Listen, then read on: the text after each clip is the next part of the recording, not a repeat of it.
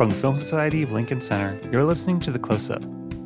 On this week's episode, we're sharing our NYFF Live panel discussion about the dynamics of collaboration, featuring Paul Dano and Zoe Kazan, and Mary Herron and John Walsh, and moderated by Karen Hahn. Dano and Kazan collaborated on the script for Wildlife, which was a main slate selection in this year's New York Film Festival and opens in select theaters this week. Herron and Walsh most recently collaborated on Dali Land, which is now in pre-production. The film follows a gallery assistant who helps Salvador Dali prepare for a big show in New York. Herron and Walsh have previously co-written the shorts Armani, Sonnet for a Town Car, and Holding Fast. Let's go now to their conversation.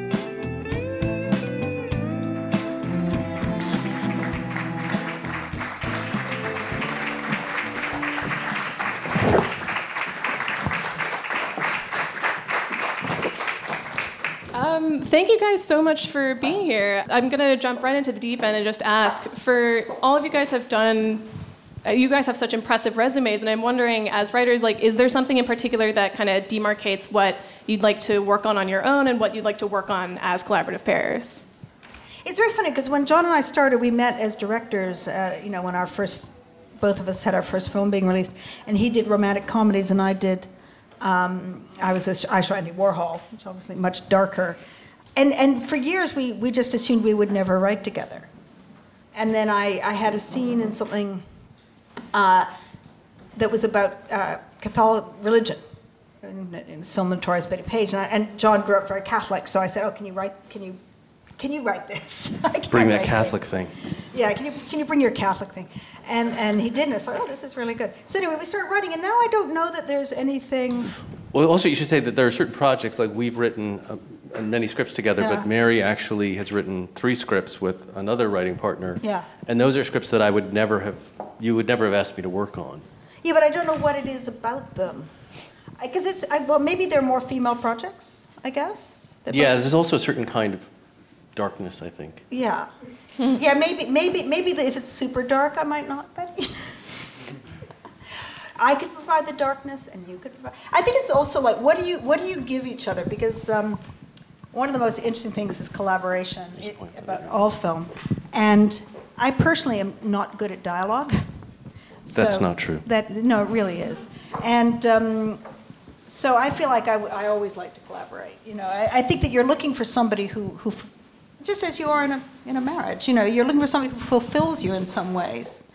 You complete each other. I don't know how you feel in your partnership. But. I can't believe you just said that. What? No, because I honestly no. I mean, and I'm not just talking about you. I'm talking about when I work with Guinevere, that. All her other husbands too. They complete her. Nobody's good at everything. So what does somebody add? I guess that's it. Or I don't know. You may both be good at it. We've only worked on this one thing together. So and mostly by accident.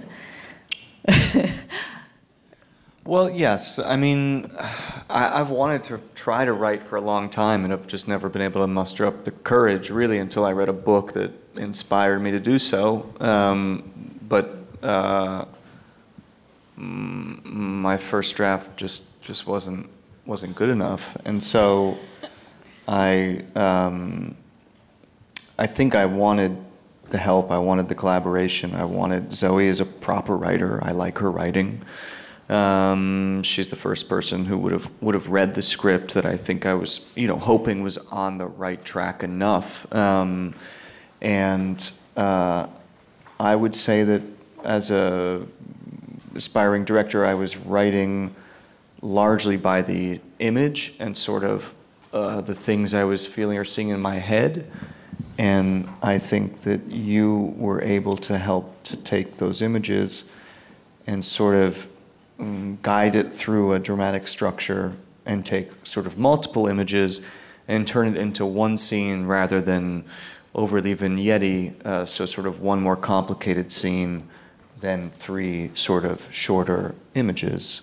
I would happily do it again. I do agree that there's a great balance that you can find. I think collaboration is really, really important. I feel like you have to be a sponge, and I feel like you'd be a fool not to be, even if it's not a full-on writing partner. But as a writer-director, we're lucky that we probably have, some friends who are interested in the same things, or coworkers, smart people. And gosh, I actually loved getting notes on the script from smart people. It's like, I think it's real. I mean, it can be debilitating at moments, but it's so helpful, because you desperately want your script or your film or your book or whatever. You're trying to express yourself, but you want it to be good. I'm also curious as to how Wildlife came about, and that you were mentioning that you would have shared the script with Zoe to begin with, but at what point did that become getting notes from someone whose input that you wanted to working together actually to finish the script? Well, we have been together 11 years now, and at the time that we started this, we'd been together about 6 years, and we already knew a lot, each other's mind and how the other person, we use the other person as a sounding board a lot. So I think that's part of what Paul means, he's the first person I share my writing with, often before it's ready to be shared, and he always says, it's good, keep going, which is the best thing he could say. And, I think when I first read what Paul had written, it seemed really clear to me that he wasn't thinking like a writer, he was thinking like a director, and I think it would have hurt our relationship to have me give him as many notes as I needed to give. So I just rewrote him instead, which, strangely was easier.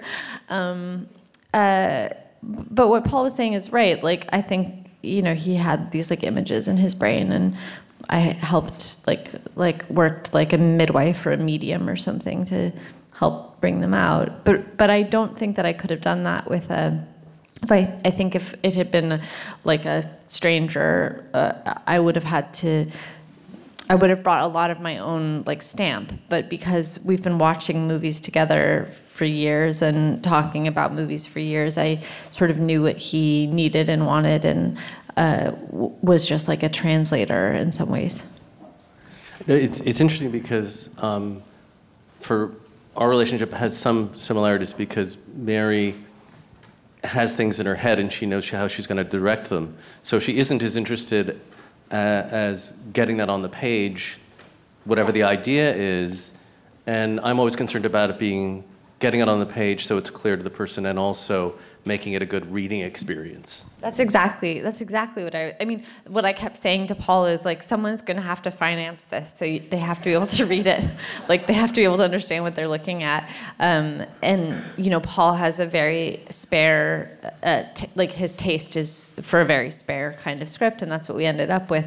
But even within those bounds, it's a weird thing to think about, someone who is not an artist is going to read this and need to connect with it too, and be able to see what you see in your brain, and not just have everything left up to the imagination. Yeah, I'm always very glad that I can get John to kind of translate it or put it in. And also, I think you're better than I am I have it in my head, but to break down the action step by step, so that someone can read it and understand it. I always think that people are going to understand what is in my head.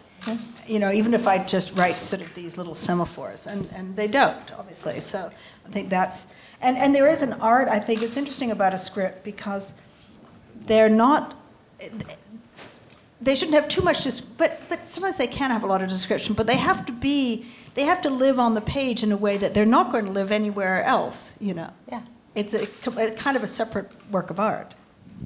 I think what's interesting also, because I don't know how people who aren't, married write together, because, I do know, but in a way that once we raised children together when we were married, and in one way, one of the reasons we didn't work together for so long was because I figured there's enough to fight about raising children and being married, that we didn't want to add that in. And also we didn't think that we would necessarily write well together.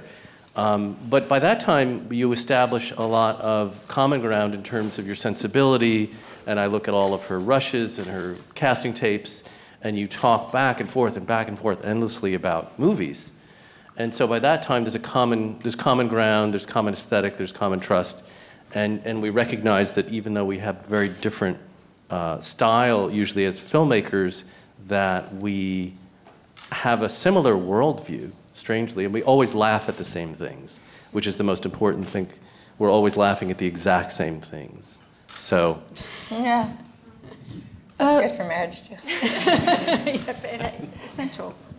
Speaking to the beginning of what you were just saying, I was also curious, how do you like find the balance between your personal and creative, I guess, lives in that sense? Like, do you find it necessary to have delineations, like we probably like should stop talking about this script at X point, or like since we live together, we're not gonna work on it at X time of day or anything like that?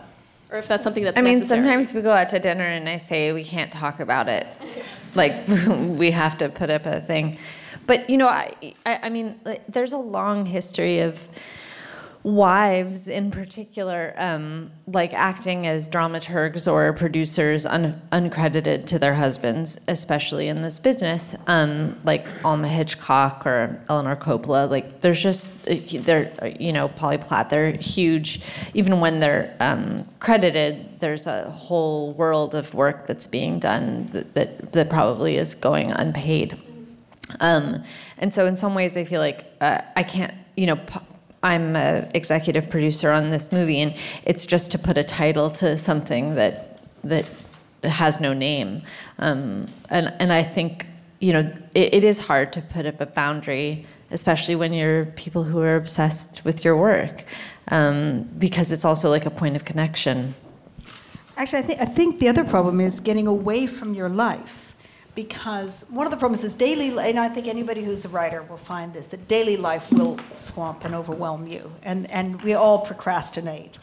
And our ideal times writing have been, I think, really when we went away, like the script we just done, we went away for a week, we borrowed somebody's house in Provincetown in the dead of winter, and there was a big snowstorm, and we needed to we abandoned our children, as our daughter over there. And we broke the back of the script because all daily life was shut out, and we just had to be locked inside this little house. And the other time was when the kids first went to summer camp. And so there was suddenly, anybody said, we had a month of so much time.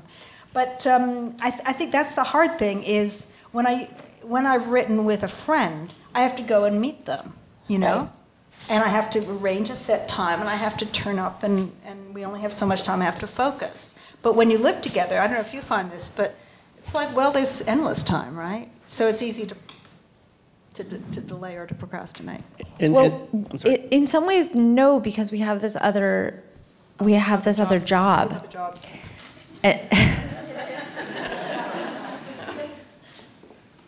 Yes. So that means that you have to fit it in. Yeah. So it becomes like, the times in my life when I just want to say this because I'm assuming, I think a lot of people have to have a day job as a writer.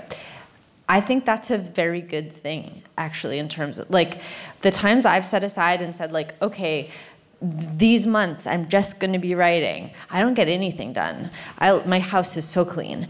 But the times when I've been like, okay, I have 2 weeks before I start filming on this movie. Like, I have an idea. Like, I get a draft done because it suddenly feels like I don't have any time and my creative juices get squeezed. And I know that, like, if I'm not going to write now, I'm not going to get to write for 6 months. And I don't know. I think it can be a really helpful thing.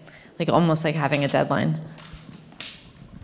I'm also curious, John mentioned that you have another writing partner, Guinevere Turner, with whom you wrote American Psycho. Can you speak a little bit to working with different creative partners, not just in terms of allotting, I guess, time to go work with them, but kind of adjusting your style of working?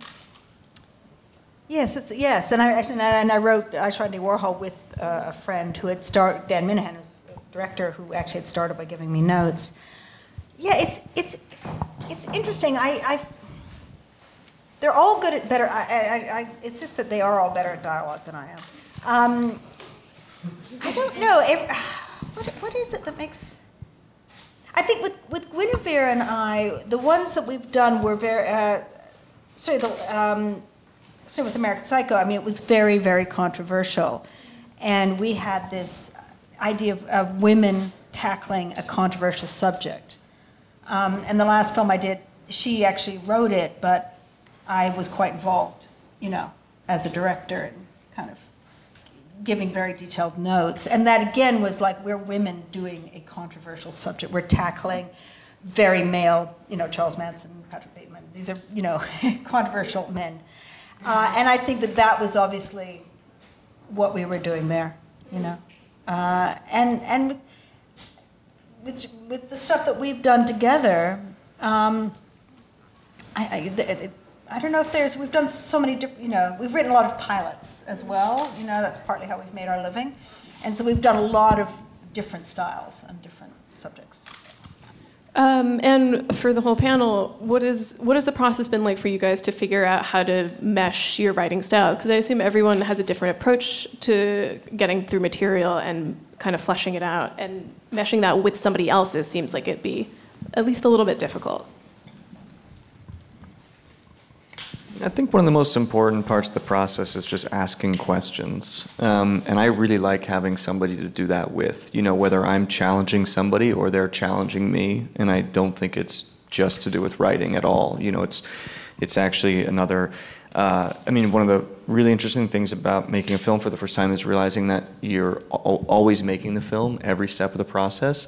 And I think you could say the same, you're always writing the film. In the edit room, you're rewriting it. And even with your actors, once they sort of challenge you, ask you questions, you're looking at something that you've stared at for, however long, suddenly anew, and you're going, okay, yeah, let's think about that, or yeah, maybe we can make that a little better, or okay, let's cut that, and it's like alive, and that's, and I also really value my collaboration, because it's really hard for me to put the pencil down as a person, so to speak. It's like, if we worked on the script for a long time, on and off, but for a long time, and at a certain point, you just have to say, okay, like, I think it's like good enough, like I have to like move to the next step, and then that step makes it better.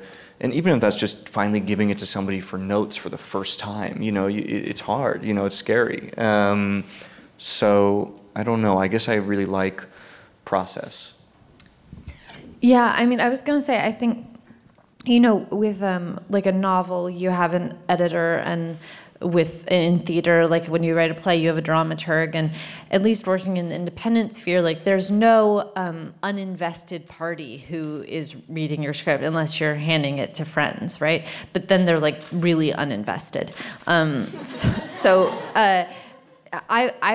I feel like that's like a missing link. Like there should be a person who fulfills that role, who reads it and can kind of like be your partner in that way. And I think that was our entry point to actually writing together. Like back to your question of like meshing writing styles. We have sort of looked over each other's shoulder with our work for a while now. With our acting work too, there's a sense that like the other person can help problem solve, and I think being like a reader for each other was almost like our entry point more than anything. We never wrote in the same room or at the same time, really. So being able to say like it was much stronger when this scene was over here, or I really don't understand why you changed this. Having those kinds of like bounce back. Yeah, I think that the thing that we did naturally, I didn't think we even had to find it, was we like to talk a lot about whatever it is. We talk and talk and talk and talk and talk. And we're talking endlessly all the time, and between life, and we'll be making dinner talking about it, we'll be going to bed talking about it.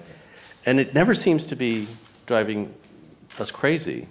It drove our children crazy. Yeah, it drives our children crazy.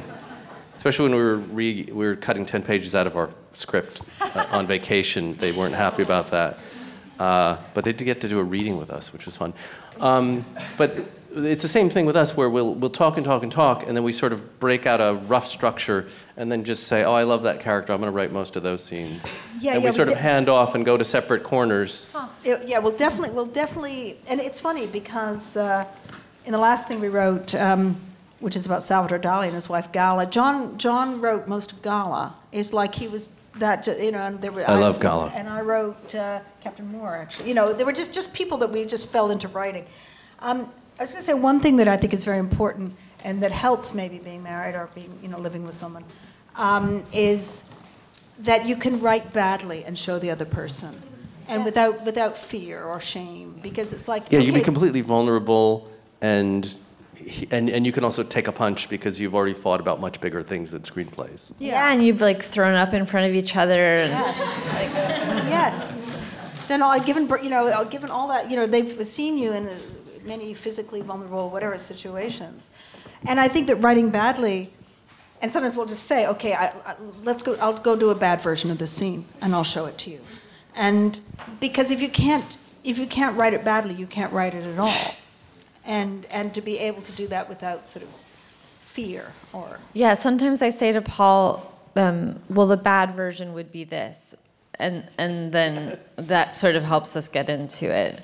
I wrote an entire scene thinking, I call it the Columbo scene, in a script because it's explaining a lot that maybe wasn't filled in. And as I give it to Mary, I say, this is just awful. It's awful, it's the Columbo scene. But it like gets in all this stuff. And she reads it and she goes, it's not bad. So I wouldn't know, because I would just say, it really is really bad. And she's kind of like, well, if you get rid of that, and then put that in, and then it really works. And then all of a sudden a scene that I thought was bad, you have somebody who can tell you. Sometimes you can tell somebody you think something's good and they tell you they're ready to say, no, it's really not good. Or you think it's bad and they say, no, actually it's good. So it helps having that. And I don't know about if you do this, but I also, with you actually, because is stop you rewriting. Like take something perfectly good and then start just slowly destroy it with overwriting, rewriting it because you want to make it better, but actually sometimes you just need to leave it well enough. And I think you need another person to say, I have a tendency, this is more in an edit, to get bored with it and start cutting too much. And I think that your writing partner, your creative partner can help you. If you understand that about yourself, there's a point where we all start to kind of damage our work as well. Yeah, there's an amazing book by Stephen King on writing, which I'm sure a lot of you have read, and he says to put your first draft away when you're done with it for 6 to 8 weeks and not look at it, which I found totally transformative of my process. Like I read that like 5 years ago, and I think my writing really changed after that, because I used to not be able to sleep and sort of kind of like masturbating, like at 3 a.m. be like, I think I'll just take another look at that scene, and and then you wake up in the morning and it's worse than it was before. And there was some other thing I was going to say and it's gone. So great. I just wanted a total tangent is that one of the really strange things that's happened to us over the years is that we forget who wrote things and who originated an idea. I'll say, oh, that you started that idea. And Mary will say, no, that's yours. And I really can't remember. It's like, I feel like it's Billy Strayhorn and Duke Ellington or something where you're like, I can't, where did this begin? And we've had that on Wildlife, including with Richard Ford, who wrote the novel that it's based on. Do you want to tell? Yeah, we showed the film to Richard Ford, who's a writer I really admire. And one of the first things he said when I wrote him, which was wonderful, was my book's my book and your picture's your picture. And that was a great sense of permission. So I said, okay, we can let this become its own thing. But when he was going to see the film, I was actually nervous because there is a lot that's retained from the book, and there's a lot that's beautiful in the language and the dialogue. And we were recapping the movie afterwards. He loved the film, which was really great, and we had a really long talk about it. And he would say, God, this thing you did in that scene, that was incredible. And I said, well, that's in the book. And he goes, no, it's not. And I would say, yeah, I'm pretty sure it is. And he'd go, no, I don't think so. And was it? That's a compliment. I'm pretty sure it was. It's so good that he thought it was you. Yeah. Sweet. Kind of on the flip side of what you guys were talking about, how do you work through things that you disagree on and prevent that from kind of leaking into the rest of your life? I'm not, you know, one thing I just thought of, which we don't always have, Zoe was saying that time pressure to her really helped her. And then there's the Stephen King thing of putting the sealed envelope for 6 to 8 weeks. I just think time is like a really important part of the process potentially, I think, for the potential arguments as well. When now if you were writing, we optioned wildlife ourselves on purpose, so we didn't have anybody to answer to. And when our script was done, then we sent it out, you know, and that was a nice way to work, but it worked because we paid our rent through our acting, you know, so not everybody's gonna be able to do that, but I just feel like time, and also once you, if we're all interested in film, time is so precious once money's involved, and so for me now looking back, I think, God, that writing period was actually, it's kind of dreamy that Zoe and I actually had time, because once you're in pre-production or production or post-production, everything is ticking, and it's like time is this precious, precious commodity. So I really like time. I would say that we actually agree about 90% of the time for some really weird reason, and then occasionally, is that fair to say? Yeah, and I was just thinking, because there was a couple things on Dollyland. There was some big change you suggested, and then we tried it, and then, but we never have a huge, like, if one of us suggests a big change and we don't agree, I don't think it's never, doesn't lead to a huge argument. I mean, somehow we usually work it out. I mean, the main thing is that you're working with somebody who you respect enormously, whose point of view you recognize is something really significant. And so if Mary feels, if I'm a little bit like, well, I want to do this, and she says, no, I really feel this, sometimes I'll yield and say, okay, she feels really strongly about that. I don't even have to ask her why. I don't need to have that explained. Sometimes I do, and then I'll say, go that way. But then occasionally, again, pretty rarely, we'll say, oh, no, back and forth. Those have been very oddly few. Yeah, and because I think one thing that's very important in this process of writing together, whatever your relationship, even if you don't know each other well, is flexibility, is being able to give a little. I don't think I could write with someone who was very super controlling. I think people have to, open up a bit. Yeah, I read this. So there's like a pretty famous marital study that happened in Seattle, like maybe 15 years ago, where they examined micro expressions on people's faces, and then they checked in with people later to see who was still married, and the biggest like micro expression predictor for divorce was contempt. And then I read something last week that annoyance is actually very healthy for couples, like being able to express annoyance is a predictor for staying married.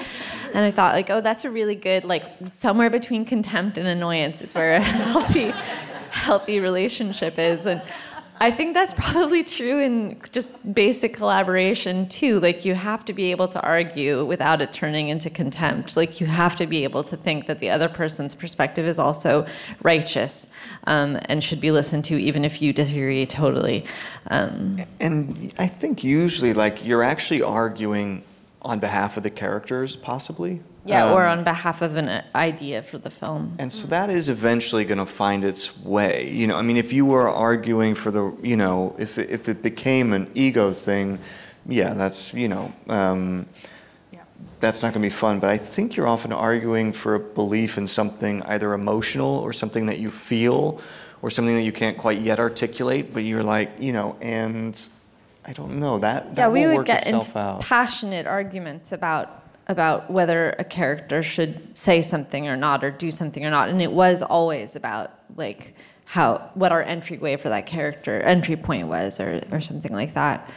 I know this isn't about writing, but I think it's a good corollary. When Paul was scouting for our film, he fell in love with a location that was too small practically, and everyone around him, production designer and me and other people, were saying this is going to be too small. It's going to slow down our thing, and it was really hard for him to give up this location. And then when he did, like, he found all this treasure at this other location. Like, once he decided that the practical consideration was important. And I think sometimes there's that too, like this kind of like kill your darlings thing, where you have to say, like, this is no longer useful to me. Like, I can take the gift that it gave me and import it to the next thing. And I think that when you get criticism sometimes from, if we criticize each other, that there's that brief moment of that it really is all about what is the idea. You both want what's best for this external thing. So you always, you're taking it for granted that what their motive is to make this better. That doesn't mean there isn't an initial period of sulking. Well, what I was going to say is that so when we criticize something, if there's something I write and I love it and I hand it to Mary and she says, this is bad, and then, or this, just no. And then I'll turn around, then I'll go in my corner and I kind of pout a bit, and then I'll come around and then I'll work on it. It's not like you don't have any feelings, but you know that it's not personal, it's never personal, no. And I think that's the most important thing to That's when it's really good to have a collaborator, because you say, then you do it. Yeah, you think it's so bad. You fix it. Oh my God, you did. I've done that.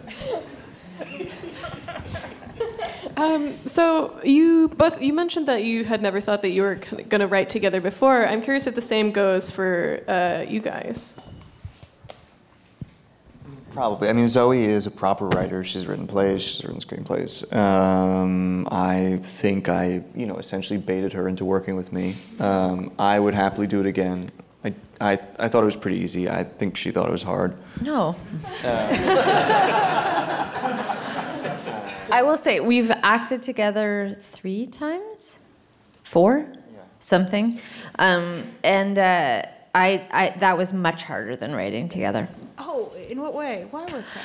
Because of the time thing, I think, that Paul's talking about, because you're on set or you're on, there was something about, I don't know, there was something about it that did not lend itself to,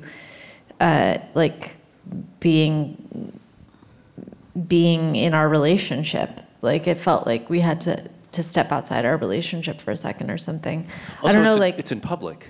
Yeah, it's in public, exactly. And it's like 12 or 14 hours a day. And, you're probably not going to write together 12 or 14 hours a day at home. And I'm going to say this, and, please understand that I'm saying it in like a very, in quotations, way. Like, when we're both working on set, there's no wife. Like, there's no person who's like making sure that there's toilet paper at home. Like, really, like, we ran out of toilet paper.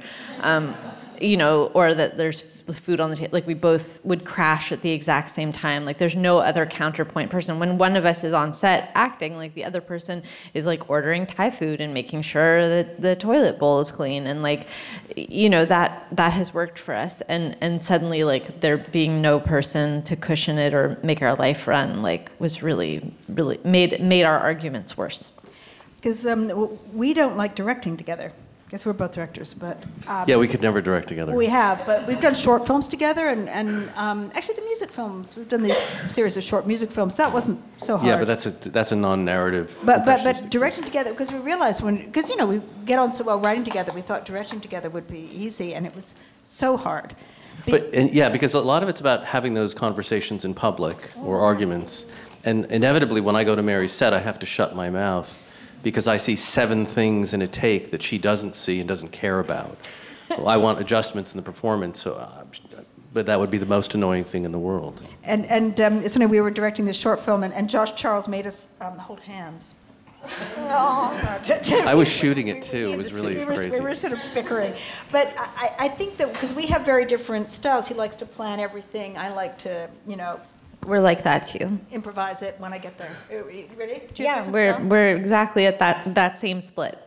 Paul likes to plan everything, and I like to fly by the seat of my pants. Yeah, and which can work well in certain kinds of collaboration, but again, being on set in public, when someone also, it's a hierarchy, and the DP has to listen to someone. And then that creates issues. Whereas, there is the wonderful thing about just writing together. It's just you. It doesn't matter, it's not in front of anybody, and there's no power structure. We have time for some audience questions if there's anybody who has some things they'd like to say. Go ahead. I'm just wondering about writers that you all were influenced by growing up, made you want to write in the first place, maybe some that have reinvigorated you in the current times. I know you get very swept up in all this. Sometimes you just want to go to the movies like you did when you were young, and the influences. Well, I think the funny thing is that we both are originally directors that happen to write, but we say writers' personalities, which is kind of more of the whipped dog, and directors are more like, I'm great. I run the world and everything's great. And so I think it's funny because we kind of came at it backwards. But if you want to, you could talk about influences. I love. It's funny. I was just thinking who I grew up on are like the on Hitchcock, but also on kind of 30s comedies and things, and just stuff I don't actually do. But those are the writers that, Preston Sturges, or anything that Howard Hawks did. I just love those old school scripts. But I don't think I do that. It's just stuff that I grew up admiring. Okay. I think those, that's what I grew up admiring too. It's what I grew up with my parents showing me. But I think those those scripts are in a way too perfect to be inspired by. You're just okay, well, the apartment, every line does all of its work and makes you laugh, or Ben Hecht's scripts. You just can't what are you gonna do? I think the first thing that I thought of when you asked that was reading William Inge, as not that he isn't at that level of perfection, but I think I read Come Back Little Sheba, Picnic, The Dark at the Top of the Stairs, and Bus Stop when I was 10 maybe, and I just didn't know that you could put emotions inside of words that were plain. There was something so transporting about that, and I think then becoming an actor and seeing the way that you read Chekhov or something changes. The more you read it, the more you put your body into it, the more there is actually underneath the words, and that seems like some kind of magic trick. And I don't know, there's something about that, about the alchemical thing that can happen when you put a body into language, that just blew my mind. I think for my first entree into writing is through acting, which is learning to interrogate a scene and go, why did the writer put these words there? Why is the diction this way? Especially in a play, it's a little more focused on that, and I sort of got my start in theater before doing film, and then I think I'm just a sucker for constant inspiration. I really need it. I just need it to get going. Otherwise, I would, hold myself back, I think. And so I think I started reading about writers first as an actor as well, just looking for some new juice, and I think all the arts speak to each other. So, reading about some painter helps my acting or my directing or whatever, but there's so much great stuff out there by writers and about writers. I've really gone back to John Steinbeck's journals before. I love Ray Bradbury's book on writing. He has one of my favorite definitions of art ever, which is something if you write with all your love and all your hate, and it basically just give all of yourself, and it's stuff like that you just kind of need to keep feeding yourself. And then even if you read about Stella Adler, breaking down. She has an amazing book on Ibsen, Chekhov, and Strindberg. Yeah, and she has stuff on the Great American Playwrights as well. Reading somebody of that intelligence talking about the writer's intent and, that stuff is really great and inspiring. A lot to learn. Speaking on the idea of influences, I just want to say specifically, I'm actually very influenced by the two of you guys as a writer and a director myself, and the both of you have been very successful in now both realms of that specifically. I think Ruby Sparks is an amazing film, so thank you both for that and for you specifically. The idea that your actor and your writer can serve one another, do you often take from your actor to serve your writer and your writer to serve your actor? Or are there often times where the two butt heads or argue, or as a director as well, or a director-writer for the two of you guys? Is there times where the two internal artists of you butt heads, or are they often succinct? I mean, we've written things for actors, specific actors, and then they turn out not to do it, and so we end up with totally different actors, and that's fine, I think. Sometimes you just have somebody, and we're not actors, but sometimes you're writing for somebody in your head, and it's imagining them saying the lines, but then maybe they won't want to do it, or they're not, so you'll end up with, but the script you write is never the script you make. Yeah. I mean, I think for me, it's like, there's a real introvert inside of me, and then there's somebody who's like very extroverted. And growing up I had parents who were screenwriters, and they're really happy in front of their computer all day, and it looked like hell to me. Just because like it seemed so divorced from the body, like two people like this all day, like, but there's this part of me too. And so I have found that like the two things sustain each other. Like it's fucking awful to sit around and wait for a job as an actor. And writing, I think, saved my mind from going totally insane. I think I would have like turned into a gym rat or like a cokehead or something if I hadn't had an outlet that I could control. And then I think like, the thing of like what I said of like putting a body into text, I think it has really informed my writing. I think they feed each other. Yeah, I mean, I've wanted to make a film for a long time and just didn't have one to make and couldn't write one. And that desire, I mean, my love of film is a big part of my acting, really, and my acting choices, meaning I need to be excited about the film and probably the filmmaker, not just the character. And sometimes I wish, it wasn't that. But and then absolutely acting is a vital part of, I think, directing, because I had such a great time working with my actors, and I really felt like I've been in their shoes enough where, like, if something wasn't right, I really felt comfortable, like, working with them on why. Is it in the writing?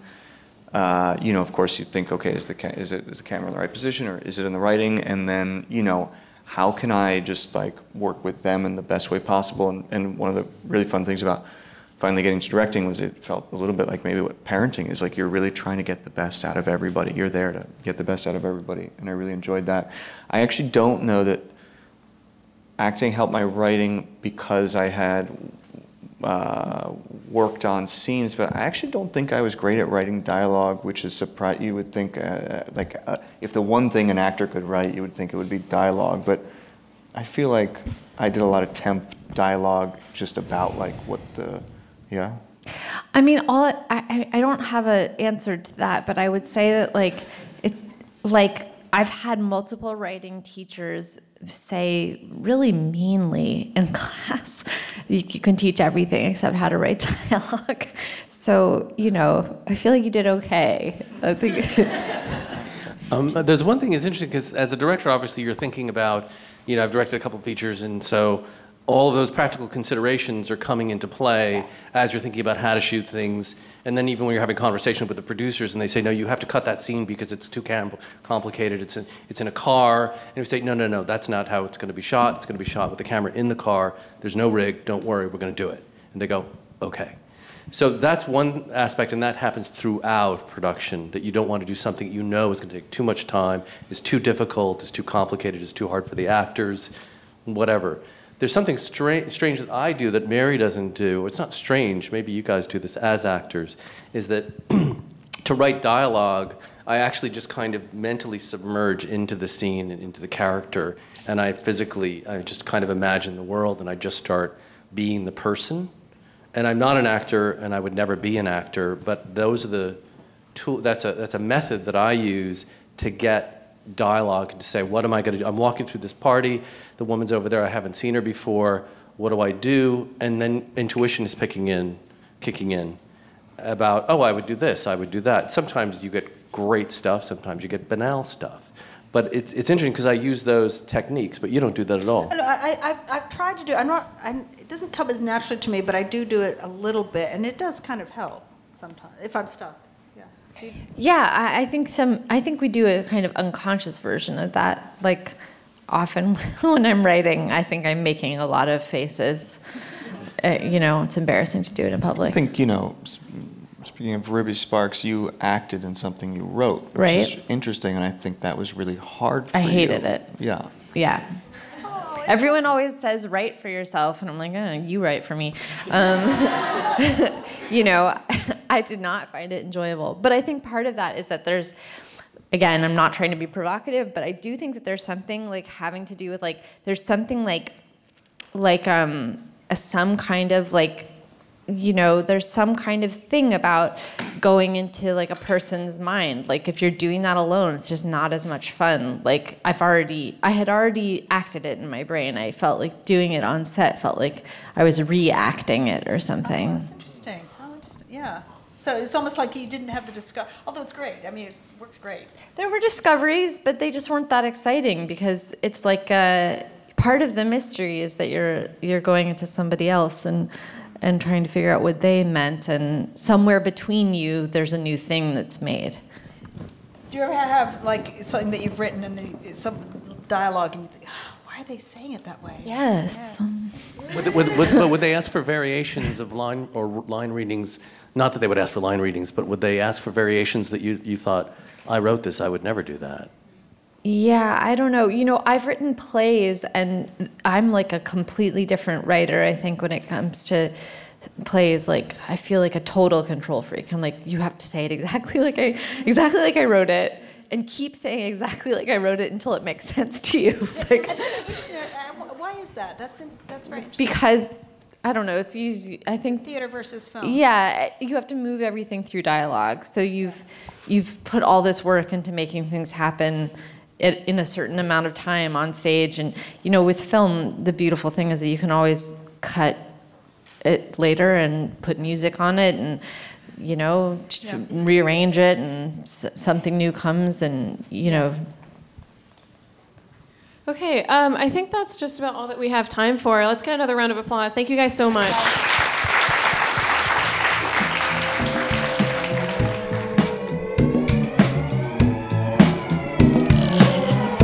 The Close-Up from the Film Society of Lincoln Center is produced by Michael Odemark. Our opening music is by Steelism. You can subscribe to The Close-Up on iTunes and Stitcher.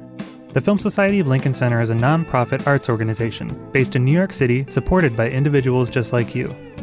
Founded in 1969 to celebrate American and international cinema, the Film Society presents year-round programming recognizing established and emerging filmmakers, supporting important new work, and enhancing awareness, accessibility, and understanding of the moving image. To learn more about what we do and support the Film Society by becoming a member, visit filmlink.org, filmlanc.org. The Film Society of Lincoln Center. Film lives here.